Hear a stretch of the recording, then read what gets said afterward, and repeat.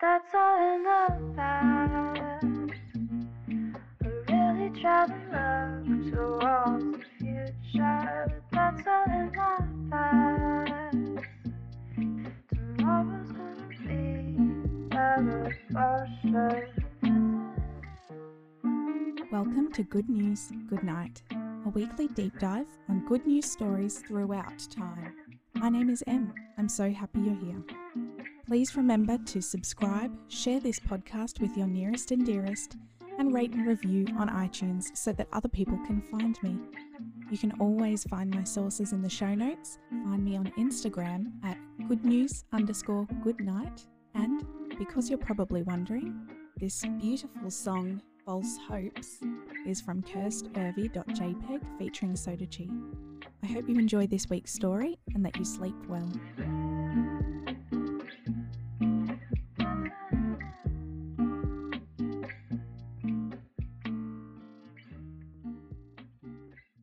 Many people these days can find politics frustrating, not representative of their views, and just plain inaccessible. I certainly have had times where I wonder if there's even any point to my vote. But today, I want to tell you a story a bit closer to home for me about what a victory it can be when people mobilise for a common voice. I want to tell you about Voices for Indi. The Division of Indi is a federal electorate within the Australian state of Victoria, which covers a huge rural area of about 27,000 square kilometres, stretching between various alpine highlands and multi-generational farmland. Historically, this is a politically conservative area and has been a safe seat for the Liberal Party. For non-Australians, the Australian Liberal Party is anything but liberal. They tend to be on the conservative side, contrary to many other countries' understanding of liberal. Since 1977, and this seat had never been held by an independent MP. In 2001, Sophie Mirabella was voted in as MP for the seat of Indi under the Liberal Party. Over her career, there were many controversies about Mirabella's professional conduct toward colleagues and also her political decisions.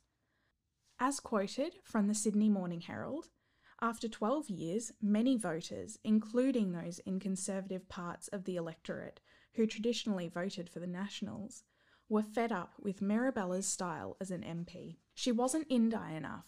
She dismissed people. She was too combative, too aggressive. I must say, as a constituent of this time, this is exactly my memory.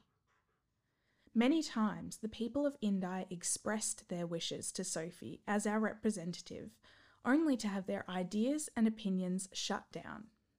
We now know that many people living within Indi see climate change, marriage equality, health, support for asylum seekers, access to transport and education as important issues. And Mirabella not only ignored any pleas to focus on these issues, but sometimes actively campaigned against these causes in Parliament. Add to this the embarrassment felt when our elected representative kept getting kicked out of Parliament for being overly confrontational, and of course it left many people feeling disillusioned by her representation. For example, she even insulted the first and only female Prime Minister of Australia, Julia Gillard, for not having children. How embarrassing! Coming up to the 2013 election, for many people, such as myself, this felt like an impossible situation. The Liberal Party reportedly had more than $23 million to spend on their campaigns nationwide. Plus, Indi was a safe seat. No point in bothering to fight it, right? Well, wrong. In 2012, in response to a proposal that constituents of Indi wanted more democratic representation, Mirabella stated, "The people of Indi aren't interested in politics," which is actually quite comical considering what was about to happen. A group of people who had grown up in the area who were in their 20s inspired change. A group which was to become Voices for Indi started meeting at the local library. Their first goal was to establish what are the values and needs of this area. They used a kitchen table conversations style, and over the space of around 2 months, they surveyed over 400 people from across the district on these needs. This was then compiled into a report, and the Voices for Indi team had to then decide what to do with this information. What they felt was that the best step forward for Indi was to have an independent candidate who had a large support in the community to be running in the next election, who better understood these needs and did not have to pander to party politics. Someone who lived in the area and who had perhaps grown up there.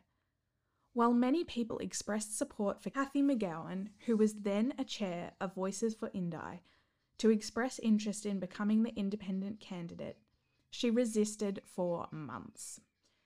To run against a Liberal candidate, especially Sophie Mirabella at this time, would be a huge risk to anyone's personal and professional reputation, and I would say probably their soul and energy levels too. But after resisting for a while, she finally put her name down against other nominated candidates. There was a process to select the candidates that Voices for Indi would recommend, and Cathy was the ideal candidate. Cathy McGowan is a born and bred Indi local, an outstanding citizen in her own rights, educated in applied science, in agricultural and rural development. She had been made an Officer for the Order of Australia for her work in championing remote, rural and regional women's issues. She had also worked as a political staffer in the 70s and 80s, so basically she was overqualified for the job. The race began, and to say Cathy McGowan was an underdog is a huge understatement. But using social media, community outreach, mammoth efforts from volunteers, and a little glimmer of hope, the campaign saw McGowan voted into office on the 18th of September 2013. Cathy McGowan served 2 terms before retiring. In her 2 terms in office, she achieved more than anyone would expect of an independent, securing $20 million in funding for the Wangaratta Hospital, bringing in a code of conduct in Parliament, providing funding for the North East Rail, and more mobile phone towers in the area. Following McGowan's retirement, local woman Helen Haines received endorsement from both McGowan and Voices for Indi to run as the independent candidate. She was successful, making history as the first electorate in Australia to have 2 different independent candidates back to back. Another overachiever, Helen Haines has an extensive history in nursing and midwifery, especially in rural areas. I did go to primary school with her 3 kids, but I don't think I'm biased in saying that Helen Haines is a true inspiration. After completing a master's degree in epidemiology and public health, Helen Haines spent time in Stockholm, successfully pursuing a doctoral degree in medical science. Then she topped it off with a postdoctoral fellowship at the Karolinska Institute.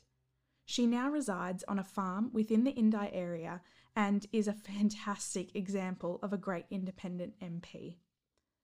The story of Voices for Indi is a fantastic showcase of the success that can be had using participatory democracy, and it does show that all people can have a voice.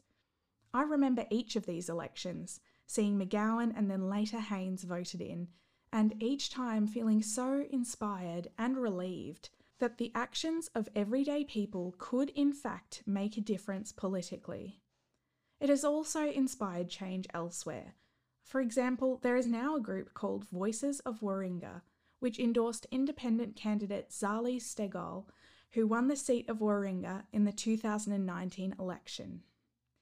Now, you might be thinking, hey Em, what about Sophie Mirabella? This isn't a good news story for her. Well, don't you worry. She works for multi-billionaire mining heiress Gina Rinehart now, so as it stands, it's a happily ever after. Thanks so much for being here with me for this episode of Good News, Good Night. Sleep well.